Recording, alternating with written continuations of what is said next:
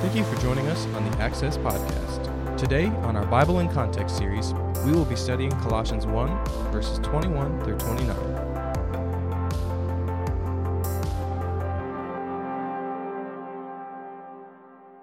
Hey, today in the Bible in Context, I got Alec and Bethany here with me. We're going to be going through the end of Colossians 1, finishing it up today, and I'm really excited. We're going to have a dynamic, thrilling conversation on Colossians 1, 21 through 29. So thrilling. It's going to be great. So here, as we set it up, hopefully you caught the first two episodes. If you hadn't, go back and listen to those because it'll set up this passage in this talk.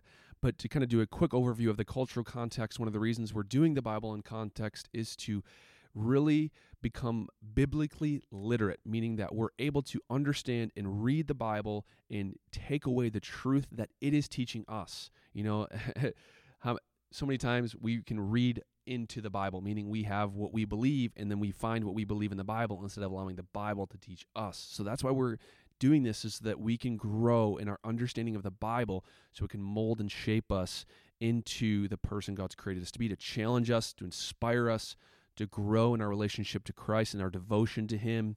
And so let's get into it. Colossians 1, 21 through 29. This is going to be a fun conversation. These 9 verses are power-packed. A whole lot of good theology, encouragement, challenging for us, and it is a beautiful, beautiful passage of Scripture. And so as we dive into it, kind of the cultural context is you have the Gnosticism, which is theology in the city of Colossae that was saying that Christ was more of like a spirit, he was more of like an angel, and he wasn't God himself. And then you have the Jewish legalism, which were enforcing the Jewish customs, the food laws, the feast laws, the holidays, and were really a form of outward righteousness instead of a righteousness that came through faith, which Paul was preaching, in which Epaphras, who was the guy who was visiting Paul in prison, was preaching. So Paul wrote this letter from prison. He had never gone to Colossae, and he's really just challenging and encouraging this church in this passage. So let's dive into it. Verses 21 through 23, we're going to focus on first. This is kind of his transition moment from the poem, verses 15 through 20, the transition into really talking about his role. So Paul's explaining his role in the church and his suffering. So here we go. And although you were formerly alienated and hostile in mind, engaged in evil deeds, and yet he has now reconciled you in his fleshly body through death, in order to present you before him holy, blameless, and above reproach. If indeed you continue in the faith, firmly established and steadfast, and not moved away from the hope of the gospel that you have heard, which was proclaimed in all creation under heaven, and of which I, Paul, was made a minister. So here we are. Alec and Bethany are just going to be chiming in, kind of bringing in like real life, real word application, just how it's really these scriptures are hitting them right now and in their study. But I want to first focus in on verse 21, this idea that although you were formerly alienated and hostile in mind, engaged in evil deeds. This is essential to the gospel. Like, Paul is not mixing words here. He's saying you were formerly alienated. It's kind of like that passage in Romans. It says, while you were yet sinners, Christ died for you. It's that we were alienated. Like, remember, the whole book of Colossians is about the supremacy of Christ and the idea of new creation, and really setting up this idea that we were alienated. We were separated. There was a gap between us and God, us and Christ. We were engaged in evil deeds. We were lost in our sin. And here comes Christ in verse 22, and yet he has now reconciled you. Remember, that's that buying back, the bringing back, the returning to original design. So we were alienated, whether you were a Jew or a Gentile, you were alienated from God, but Christ is bringing you back to original design, which is in perfect relationship with Christ. We are imputed or given God's righteousness or Christ's righteousness so that we can be the human that God designed us to be from the beginning. in order to, so Christ has reconciled us, verse 22, in his fleshly body through death, meaning that Christ had to die, right, to pay the price or to take our place, take the punishment that we deserved in order to present you, which is all of us, before him, who's God, holy, blameless, and above reproach. Powerful, powerful stuff. So let's pause there, and let's have kind of like a real talk here on how Christians, I've been in ministry for 4 years. It's not super long, but I've really seen how the church really hasn't, on a full scale, really accepted their identity that Christ has given them and given us. I fall into it myself, and we often can fault into striving and earning and acting, which is necessary because we have to, right? We have to bear fruit. We have to bear good fruit. But this idea here in Colossians 1:22 is so important in my mind, which is where Christ is presenting us. We're not presenting ourselves. You know what I'm saying?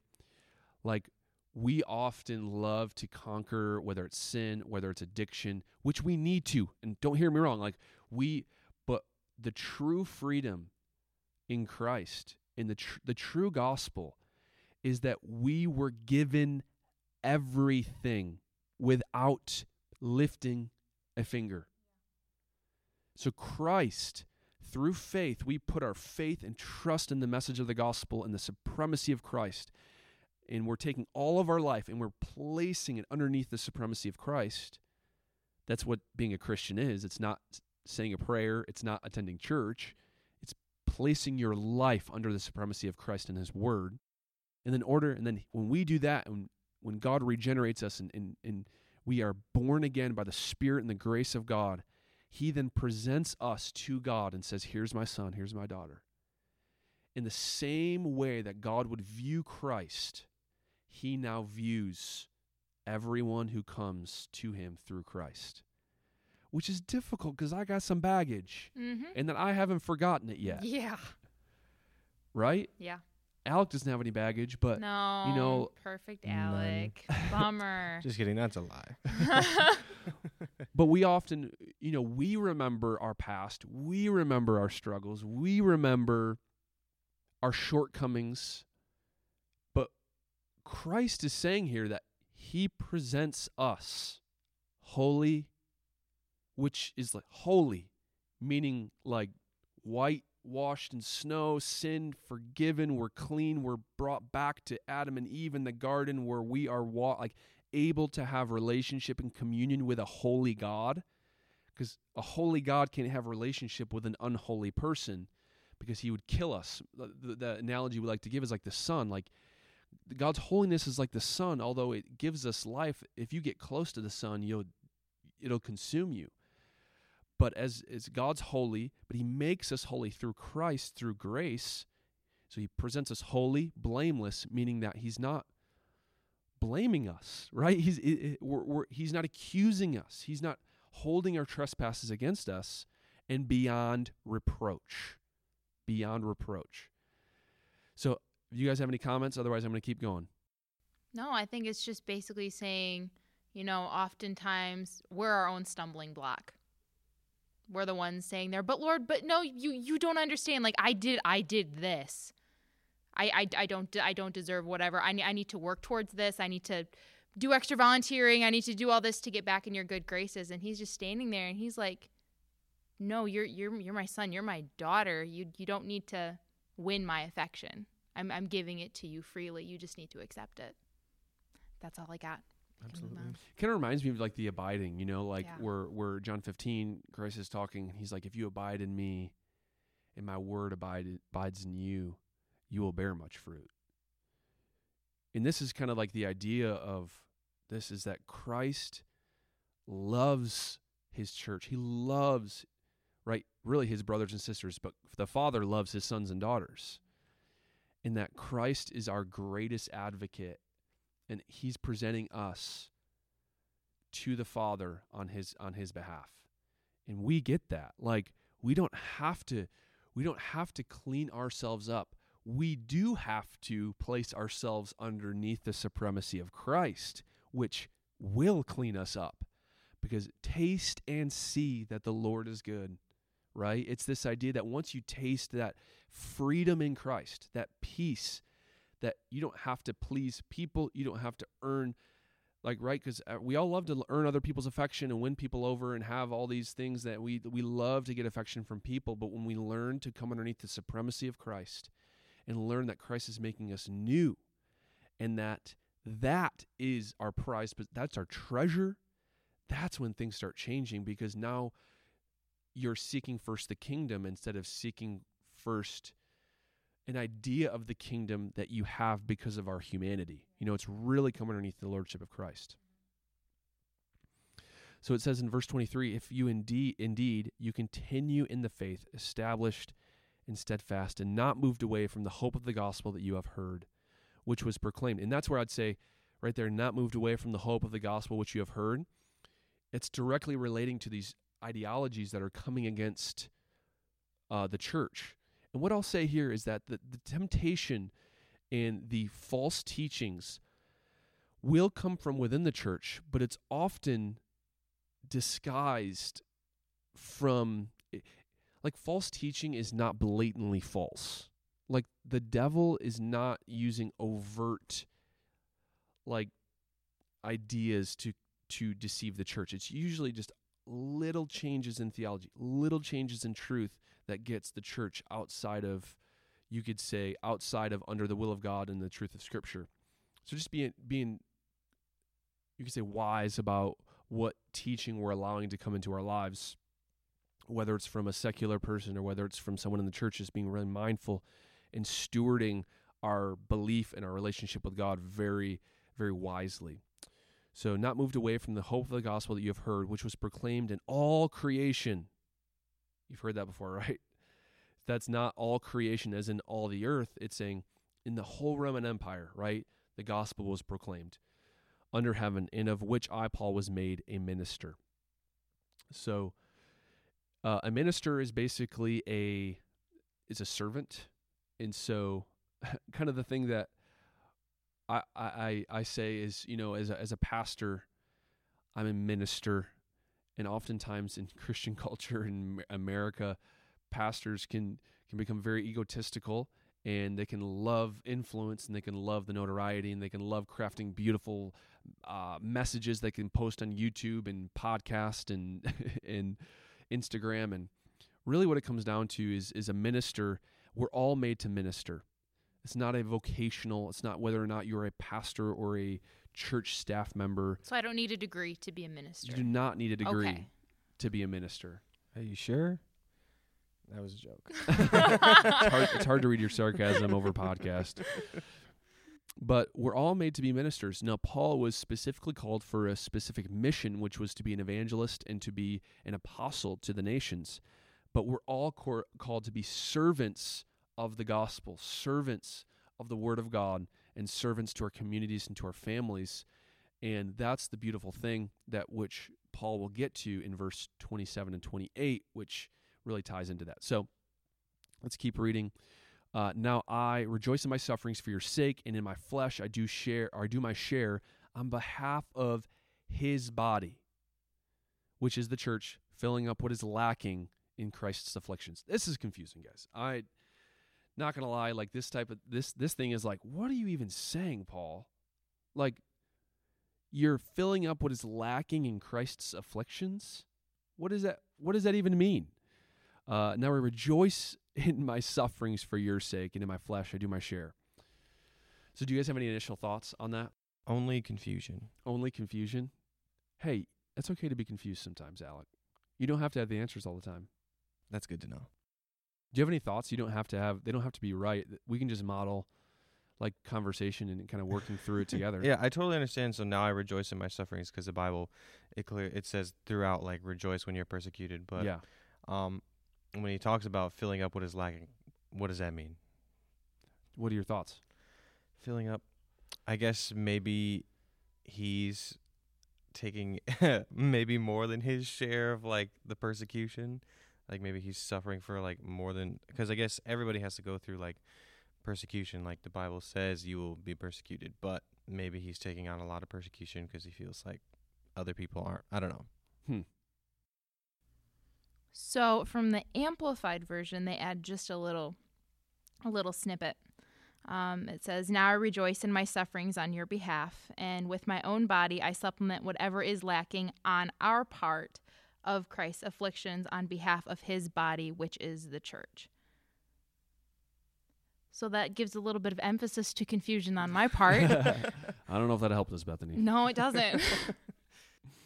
So I don't have a direct answer to this. I do have a thought, and so this thought could be wrong. If you're listening to this podcast and you think we're wrong and you have the right answer, just DM us on Instagram or something, or text me if you have a number. But I'm thinking of when Paul gets called, right? When Paul gets called in Acts, Christ tells him that you are going to suffer, right? More than really anyone, because not that Christ is paying him back, but because Paul was the one persecuting Christians and killing Christians, Christ comes to him and says, you're going to suffer almost more than anyone for my sake, right? Not that that's like a punishment, because really it's a benefit to him. And what I'd say is you could say application or my understanding of this specific passage, which is in filling up what is lacking in Christ's afflictions. There's an idea that when you truly proclaim the message of Christ, it will offend people and we will be persecuted. And kind of the idea that I'm getting from this is that there is a lack of courage in the church at the time. And Paul's saying other people aren't saying it, right? Other people, we talked earlier, like opposing the Roman Empire. Like other people aren't opposing the Roman Empire. I am. And he's saying we all should be doing it, but I'm filling up what is lacking because of the commission that Christ has given me, which is to suffer for the gospel's sake. So he knows his mission, which is to proclaim the gospel even in the midst of persecution, pain, imprisonment, right? All these things. And he's saying, listen, I wish we all would be doing this. I wish we all would be suffering, not because he wants them to suffer, but because he knows what it means. It means that we're not holding back and stepping away, but it means we're advancing the message of the gospel together. But he's saying in the meantime, while y'all are getting your stuff figured out and really growing in your relationship with Christ, I'll fill up what's lacking on your part. So it's not I don't read it as he's attacking them. He's saying like, I'll do it to inspire you until you're ready. I'll do it until you're ready. It's a sacrificial, in a sense, it's a leadership. It's Paul leading the church saying, this is what it looks like to be courageous with a message in the face of opposition and in the face of really fear of being hurt and abandoned and lied about and reputation ruined and all the fears that come along with opposing the cultural norms. Mm-hmm. Does that make sense? Yeah. Makes a lot more sense than reading it by myself, that's for sure. Yeah, definitely. That makes a lot of sense. So he's saying, like, this is the church. Christ is the head. We are the body. We're all together. We're one body. There's not multiple bodies. There's one body. There's one head of the church, which is Christ. Verse 25, of this church I was made a minister according to the stewardship from God bestowed on me for your benefit, so that I might fully carry out the preaching of the word of God. The word of God. What is the word of God? Uh-oh. We just opened up a can. So he's fully carrying out the preaching of the word of God.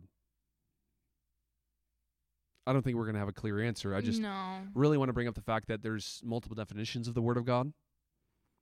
And the word of God is scripture. But the word of God, John 1, is also Christ. He's the word made flesh. And you have the logos, which is the written word, but you also or the scribed word, or you have the rhema, which is the living word, which Christ used or God used to create. And so when I read this, so I fully might, I might fully carry out the preaching of the Word of God. It's a statement of I'm not backing down. I'm not backing down because of fear. I'm not going to back down because I'm going to offend people, or I might get hurt, or I might get canceled. Cancel culture. He's saying I'm fully preaching the Word of God. I'm not holding anything back. The wisdom of Scripture, the truth found in the Old Testament to the New Testament, the narrative that God's sharing about humanity, sin, righteousness, and life after death and salvation, all of that is I will preach it fully, not holding anything back, even if it puts me in prison. Right? Even if it puts me, it's the holistic teaching, the holistic narrative that God's written in the Scriptures up until this point. So let's keep moving. Verse 26, that is the mystery which has been hidden from the past ages and generations, but has now been manifested. So the Word of God, preaching the Word of God, that is. So this is the mystery which has been hidden from the past ages and generations, but has now been manifested to his saints, to whom God willed to make known what is the riches of the glory of this mystery among the Gentiles, which is Christ in you, the hope of glory. We proclaim him, admonishing every man, teaching every man with all wisdom, so that we may present every man complete in Christ. For this purpose I labor, striving according to his power, which mightily works within me. So let's go to verse 20. So it's talking about this mystery, right? That is the mystery which has been hidden from past generations, verse 26, but has now been manifested, not only to the Jews, but also to the Gentiles. This mystery is Christ in you, the hope of glory. I like how how he talks about, let's see, where'd it go? To whom God willed. So it was God's will for man to know, obviously, that, like he's talking about Christ, like generations before had not gotten this gift that is Christ in them. But now that Christ came, like the mystery is revealed. Like he came and we get to know him. We get to have him inside us. And that is the hope. Like he is the hope of glory in us. When he is living inside of us, we get to have that calling. Yeah. Because he's now like manifested. Like we see him, he died for us. We have him inside of us, and now we have the chance to pursue God's kingdom, which is the hope of glory. Which generations before didn't have that, because Jesus obviously didn't come and die on the cross. Yeah, it's a wonderful mystery to be revealed. And I think it plays into redemption and salvation. And it's just the idea that God, the mystery was, how is God going to redeem? Because the mystery is to the Israelites, right? It's the mystery was to the Jewish people, because they were the ones that were carrying the story. They were the ones that were carrying God's plan, and it was carrying the messianic promise. So the mystery was, how is God going to redeem the world? How is God going to do this? And they thought it was going to be through army, and the Jewish people thought it was going to be through force and through setting up an actual kingdom. And the mystery was, how is God going to do it? And then here he comes. Christ is the mystery. Christ now, he comes and he lives, does the miracles, dies on the cross, resurrects, and he says, lo, I will be with you until the end of the world. He says, I'm going to send my spirit with you. He will be with you forever. So the mystery was, God's not setting up a physical kingdom. He's setting up a spiritual kingdom, which is a body, which anyone and everyone can be a part of. This new multi-ethnic, multi-generational family, which Christ is the head, and Christ will be our leader, the supremacy of Christ, and he will make you new, whether you're a Roman, whether you're in Colossae, Ephesus, Philippi, whatever, you're in America, you're in Argentina, you're in Thailand, you're in South Korea, wherever you're at, Christ can be in you and make you part of this family, and there's a hope, right? When you're part of Christ, the same way he resurrected, the hope that you'll be resurrected even after you die. It eliminates fear of death. Like the gospel eliminates the fear of death. It eliminates, right? We still grieve when people die, but it eliminates a part of that, because Christ has given us a hope of an eternal glory, which he's making all things new, and he'll resurrect the dead and resurrect those who are in Christ.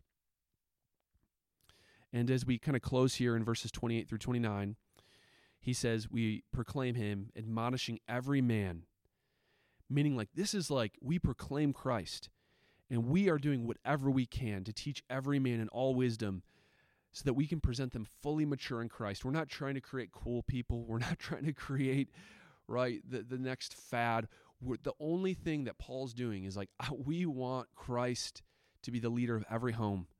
We want men and women to be mature in Christ, not in tune with all the fads and all the trends, but to be in tune with the values and the leadership and in the ruling of Christ. And it's only in that we can have true freedom. And Paul ends and says, "For this purpose also I labor, striving according to his power, and which mightily works in me." Is that when we come underneath the supremacy of Christ, we get the benefit and the grace of having God's power working in us and not working in our own power. So that's the end of Colossians 1. I hope it enriched your view of this passage and that you were able to have a little bit deeper dive and deeper understanding of what Paul and what God is teaching us through these scriptures. And as you leave here, I encourage you to read through it again on your own and not just to listen to a podcast about it, but to be a just like what Paul says in 28, that you would be mature and you'd be complete in Christ as you study and grow in his word. So this has been the Bible in Context, Colossians 1. Keep on the lookout for our next episode on Bible in Context for Colossians 2.